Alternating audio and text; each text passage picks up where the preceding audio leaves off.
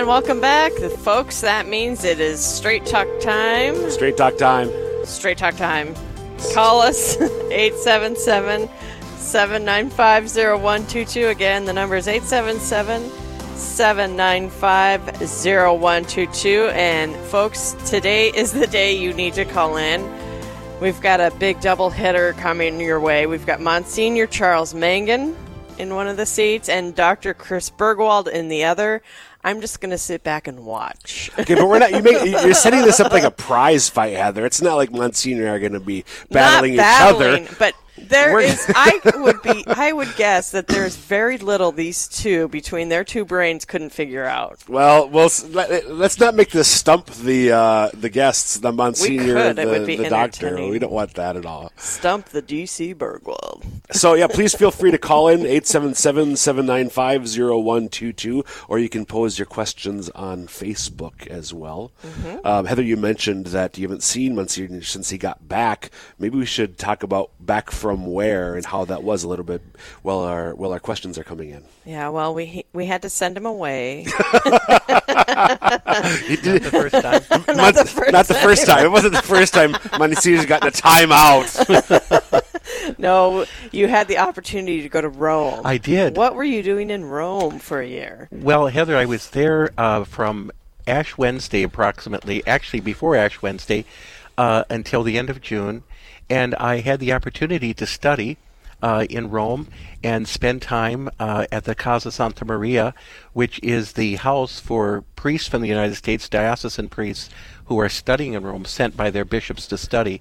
It was a beautiful blessing for me. I was studying Mariology, as I have before, and it was just another great gift. Wow. Now, is it true that you got your doctorate? I'm working on the dissertation that leads to the doctorate, yes. And it's on Mariology? It is. It's on the Marian references in the writings of St. John Fisher. How many doctors are there in that field? Well, as far as Mariologists, there would be many throughout the world, many who have studied theology and then perhaps have a special application to Mariology. So there's great interest. Wow. There really is. Beautiful. It's perfect for you. Yes, it's a beautiful blessing. Praise God. Well, we do have our first question, Monsignor. One emailed in from Tiffany. I'm going to go ahead and read it, and I'm reading it, so that means you get the first crack at answering it. How's it sound? That sounds fine. See what I did there, Monsignor? So Tiffany emailed in. My question in short is, why be Catholic? To expand, if we are Christians or disciples of Christ, and we are following the commands given to us in the Bible, that is, learning about God, making time for Him each day by reading His Word, and spending time in prayer, spreading the good news, and striving each and every day to get closer to God and to do His will, why should we become Catholic in your opinion? Why would we not simply strive to be like Paul, who was called a Christian and proved to be living his life for Christ, and who continued the work Christ started when he was here? Looking forward to hearing your input. Thank you. Tiffany, thank you for that great question. As you said, it's a simple question in a sense, why be Catholic? And you gave a beautiful expanded version of your question. So again, Monsignor, what's your initial thought on Tiffany's question? Well, Tiffany, I would say that to be a Catholic is the perfect realization of what it means to be a Christian. I think we could also say that your question, in a sense, might be, is Christianity enough? Is it enough to be a Christian? And I would say, in its most pure form, yes. It would be enough to be a follower of Christ. How that happens is by attending to not only sacred scripture, but also to the vast body of what the Church has captured and passed down to us over the years. So we're really talking here about Scripture and tradition. To be a Catholic is to apply what it means to be a Christian in its fullest form.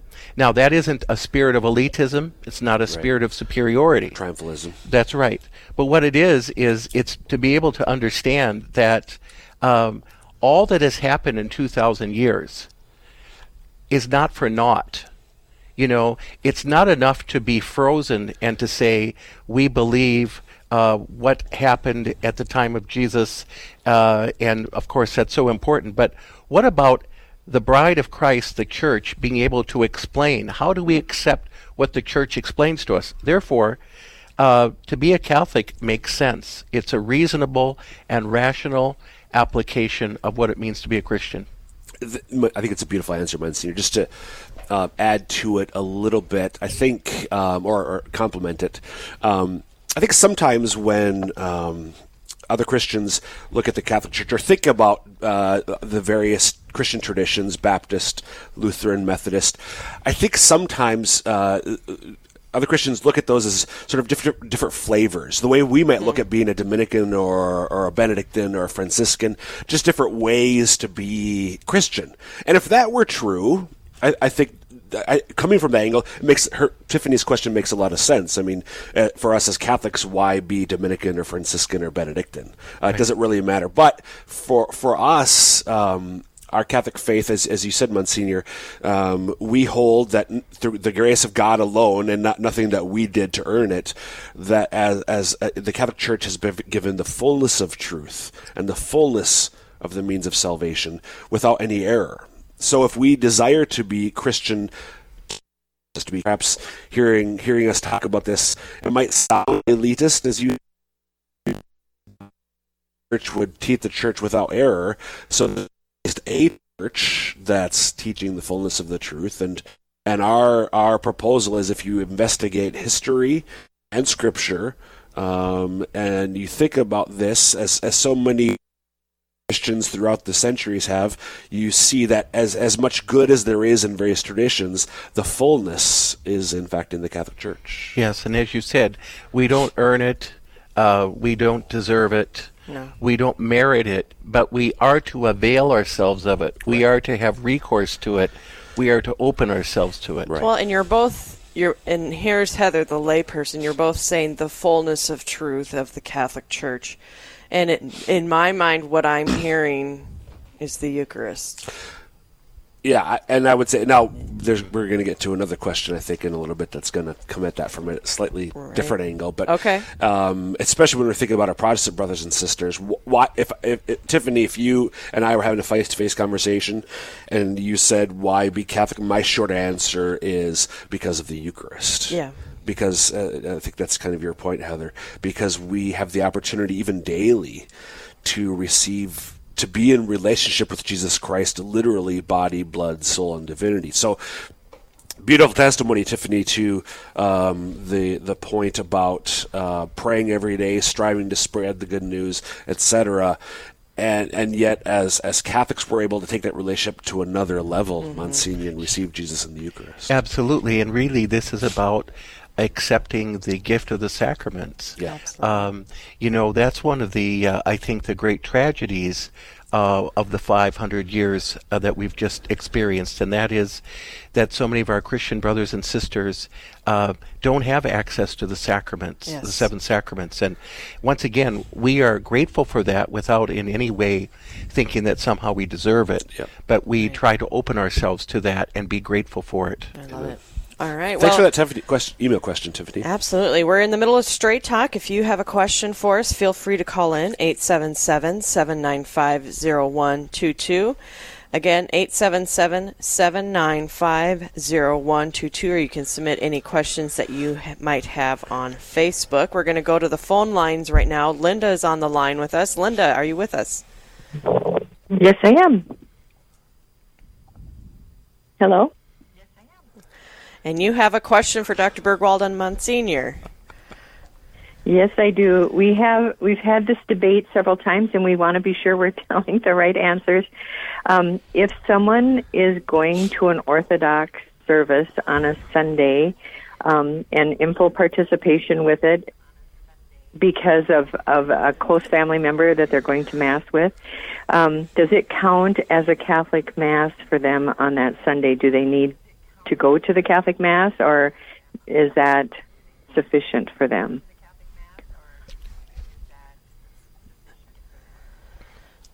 Thank you, Linda, for the question. Actually, a Catholic is required to go to a Catholic Mass, which is in union with Rome. That is the ideal, always, to be able to attend Mass, to be able to celebrate our faith, and also to recognize our unity with the Vicar of Christ on earth, who is the Pope. So for a Catholic to go to an Orthodox liturgy, the Divine Liturgy on Sunday, would not fulfill the obligation for a Catholic to attend Mass. Okay. That answers it. Thank you so much. Yes, thank you. Okay. You're welcome. Thank you. Thank you, Linda. There are, Monsignor, throughout the region, there are, I think, well, probably a handful, at least in the listening area, the Dakotas, Minnesota, parts of Wisconsin and Wyoming, a few Orthodox parishes, churches. So I know this question does come up on occasion. I think part of it, going back to what we were saying earlier with regard to Tiffany's question, is the sacraments are valid in the Eastern Orthodox churches because they have apostolic succession, but as you mentioned, they aren't in union with Rome. That's right. So we look at the sacraments in the Orthodox Church, and certainly, as Dr. Bergwald has said, they are valid. It's just that for us as Catholics, we don't celebrate, if you will, the oneness that we have as members of the Catholic Church by attending an Orthodox church. In order for us to recognize and celebrate that, we do need to attend the Catholic Church for the sacraments. Mm-hmm. Great. Thank Very you, interesting. Well, folks, you're listening to Straight Talk. It's your opportunity as listeners to call in and ask some local know-it-alls. Kidding. Wow. I'm kidding. They do know a lot, though, folks, truly. 877-795-0122, 877-795-0122. If you have any questions on faith or just some maybe current events that are going on and you would like some answers, you can submit them. We can also submit any questions that you might have on Facebook. Monsignor, we've just celebrated the Solemnity of the Assumption of the Blessed Virgin Mary, and we're coming up into September here, where we'll be celebrating the feast of her birth, Our Lady of Sorrows. So August and September, I think most months, it seems like these 2 months in particular are more heavily Marian than some of the other months. Yes. And I'm just curious, as you just returned from studies in Rome, and the intellectual dimension, you mentioned the Mariology of St. John Fisher, as we're celebrating these feasts, any particular angle that you're struck these days about how Mary impacts our lives, the lives of our listeners? Well, I would say, Dr. Bergwald, we are so blessed and overjoyed to be able to reflect on Mary and to seek to understand her role in our life. What is this all about? Really, I think it all comes back to the fact that all we say about Mary is derived from her role as the Mother of God. So when we think about Mary and we think about her assumption happened because she was the worthy Mother of God who was conceived without original sin, the ever-Virgin Mother of God.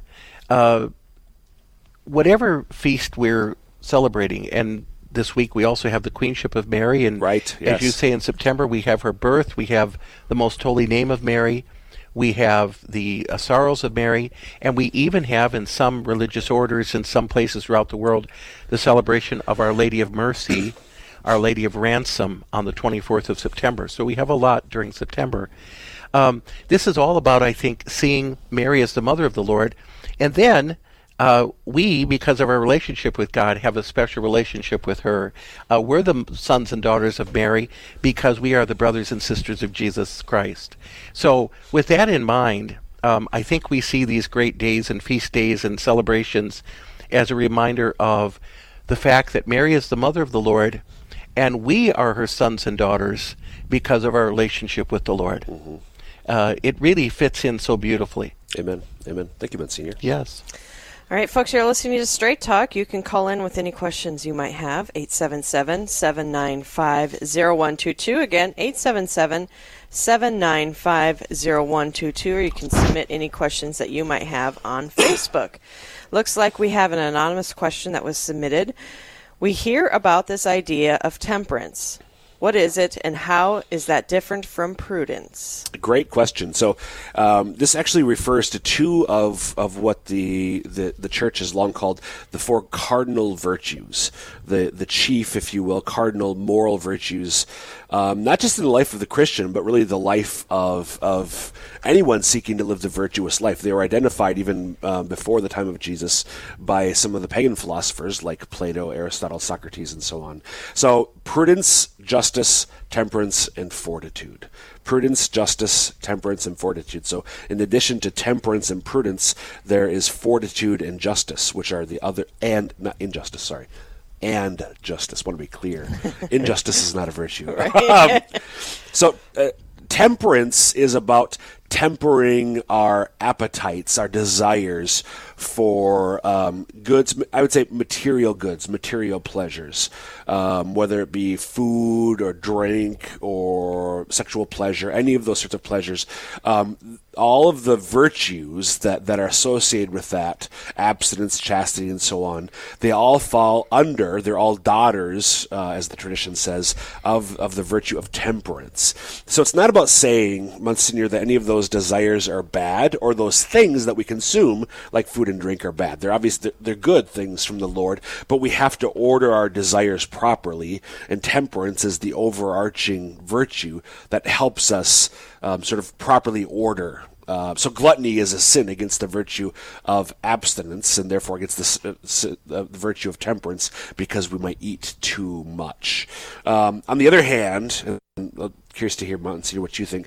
Prudence is about, to me, it's akin to wisdom. I mean, it's just in all things making wise choices, doing what's the best thing in the moment. So it is sometimes, I think the analogy, if I'm the metaphors, the backbone of the virtues. Prudence is in the entire life of virtue, whereas temperance is really about material or earthly goods being properly ordered.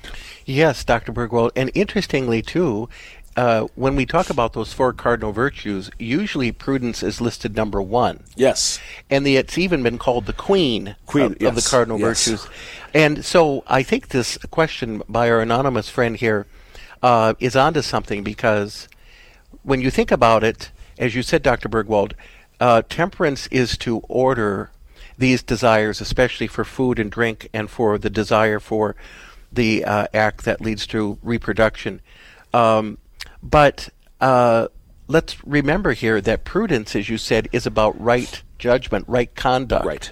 So they're very closely connected. You know, prudence helps us know how to be temperate, right, and how to practice temperance. So these four cardinal virtues are very much connected. They're related. Yes, they're related. Could you speak more than your own understanding of the distinction? Then they're related. I guess it'd be prudence because it's the queen, it's the backbone. It has a broader application. Yes. It also applies maybe to the intellectual. Well, even in the intellectual life, there's the vice which I succumb to of vain curiosity, which falls under temperance, I believe. But justice, other ways that prudence isn't the same as temperance. Anything else come to your mind? Yes. I think when we think about it, prudence has this particular relationship not only to temperance, but also to justice and fortitude, Yeah. the other two virtues here. We're speaking about the cardinal virtues. So, as you say, prudence is about right conduct, and then we say to ourselves, okay, justice is about giving another his due. So prudence helps in order to know how to do that. Yep. And then when it comes to fortitude, fortitude is about embracing kinds of challenging and arduous difficulties. It's all about seeking to live in Christ in very trying circumstances. And of course, prudence again allows us to know how to do that in a particular time. Right. You know, so I think when we look at that, as you say, there's something very important here about prudence as really kind of the umbrella in some way for the other three cardinal virtues. Amen. Right. Well, for those of you that are just tuning in, we are doing our Straight Talk segment where it's your opportunity to call in with questions that you might have for Monsignor Charles Mangun or Dr. Chris Bergwald. Our number is 877-795-0122. Again, that's 877-795-0122. Or you can submit any questions that you might have on Facebook. And it looks like we're going to head on over to the phones. Tiffany, are you with us? I am. Good morning. Good morning. Morning, Tiffany. Thank you for calling in. And what question do you have for us this morning? So I do have a question. So my question is about books and authors that are business related. So I love to read what I'll call business books, and there's some good ones out there. But I would really love to read some that are written with our faith in mind. There's so many authors and those that are on social media that profess about God and business, but I'm not really sure if who I'm reading is who I should be reading and if they're consistent with our faith. So I'm hoping that maybe you can give me some direction. Like even, for instance, there's a good book by Rabbi Daniel Lapin, but I'm not really sure if I should just be like reading some of these and taking snippets out or actually, following. And if you can give me some recommendations on maybe authors to read. Sure. Thanks, Tiffany. It's a great question. To me, really, your question gets at how does our faith impact the other parts of our life, in this case, and particularly the life of the business person, business owner, person who works for a business, which obviously is many, if not most of us in the working world.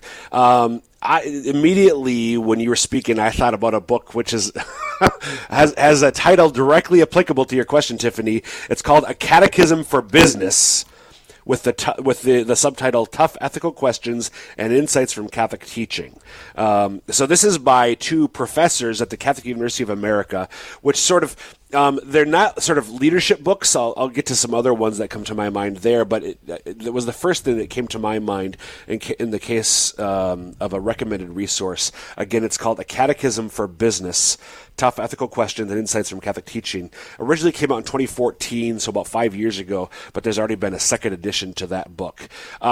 There are, I think, throughout our listening area, certainly, as you may be familiar with, in the Sioux Falls area, there are different faith and business organizations, and I'm sure you could be in touch with some of them for recommendations. But some authors that come to my mind, there's a man, Alexander Havard is his last name. He's got a couple of, he's Catholic with some great leadership materials. And then you mentioned other books, too, like Rabbi David Lapin, and there are some Protestant and Orthodox authors who I know. Dave Ramsey might be familiar to many of our listeners. He's a Protestant radio personality and author. And Michael Hyatt is also from the same area, Tennessee area, but he's actually he's Orthodox. He's a deacon in his church. He's a leader on leadership who I personally turn to. So I think, Tiffany, there are some great Catholic authors out there, as you're asking about, and I just mentioned a couple of them. But then also, we can be confident that when we have a certain level of formation, Monsignor, don't you think that when you have a certain level of formation, that you could read from authors of other traditions, Jewish, Catholic, Protestant rather, and Orthodox, and be able to take from them good things while maybe leaving others? Yes, I think that's true, Dr. Bergwald. And there, as you say, there are some things we can appropriate.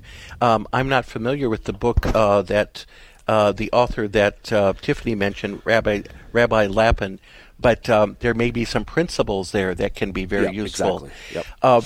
One thing I might say to Tiffany also is that I know that at times EWTN has done some things with programming about business. And it might be even just to take a look at what might be available in the EWTN catalog. I'm thinking of the former professional football player Danny Abramovitz, who did some work with men in business, and certainly that would apply to, I'm sure in many cases, to women as well. So that might be something to think about. Yep, definitely. And I mentioned Alexander Havard, Tiffany.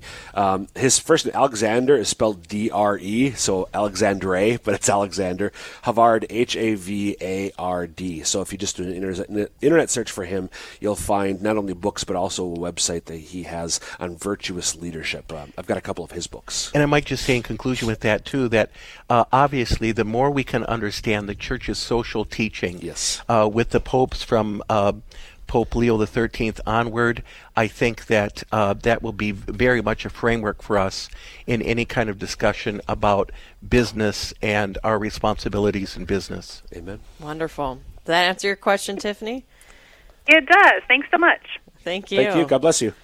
So when I said before you guys are know-it-alls, I meant it. There is nothing that will stump either of you. It is amazing. Well, between the two of us, we can my cover gosh. some things. That's just amazing. Wonderful. Well, if you've enjoyed any of those questions, I always want to give people reminders that they can go back and listen to these shows. We have them up on our podcast on our app, or you can go to yourcatholicradiostation.com and tune in and listen to them there. But Oh, by the way, speaking of which, Fantastic. I do want to make a plug for the other show that I'm on the network, at least in the Sioux Falls area. Yes. Ignition is a broadcast that I do that's you can find, even if you're not in the Sioux Falls listening area, through the website. We're going to be doing a series on the Cardinal Virtues with Are you?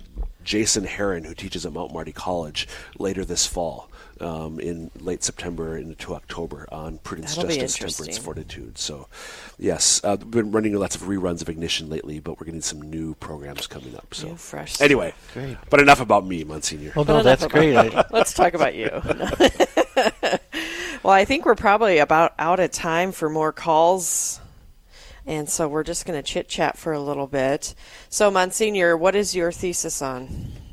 The Mariology of St. John Fisher, to look at the Marian references in his writings. Now, many of our listeners will know that John Fisher died in 1535, the same year as St. Thomas More, just a couple weeks apart. He was the Bishop of Rochester, England, a great scholar. Some considered him to be the most intelligent man in Europe at the time.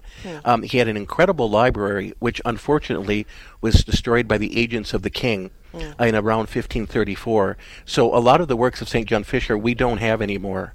But what we have, I would call very concise, very precise, and certainly in line with the Catholic tradition. Beautiful.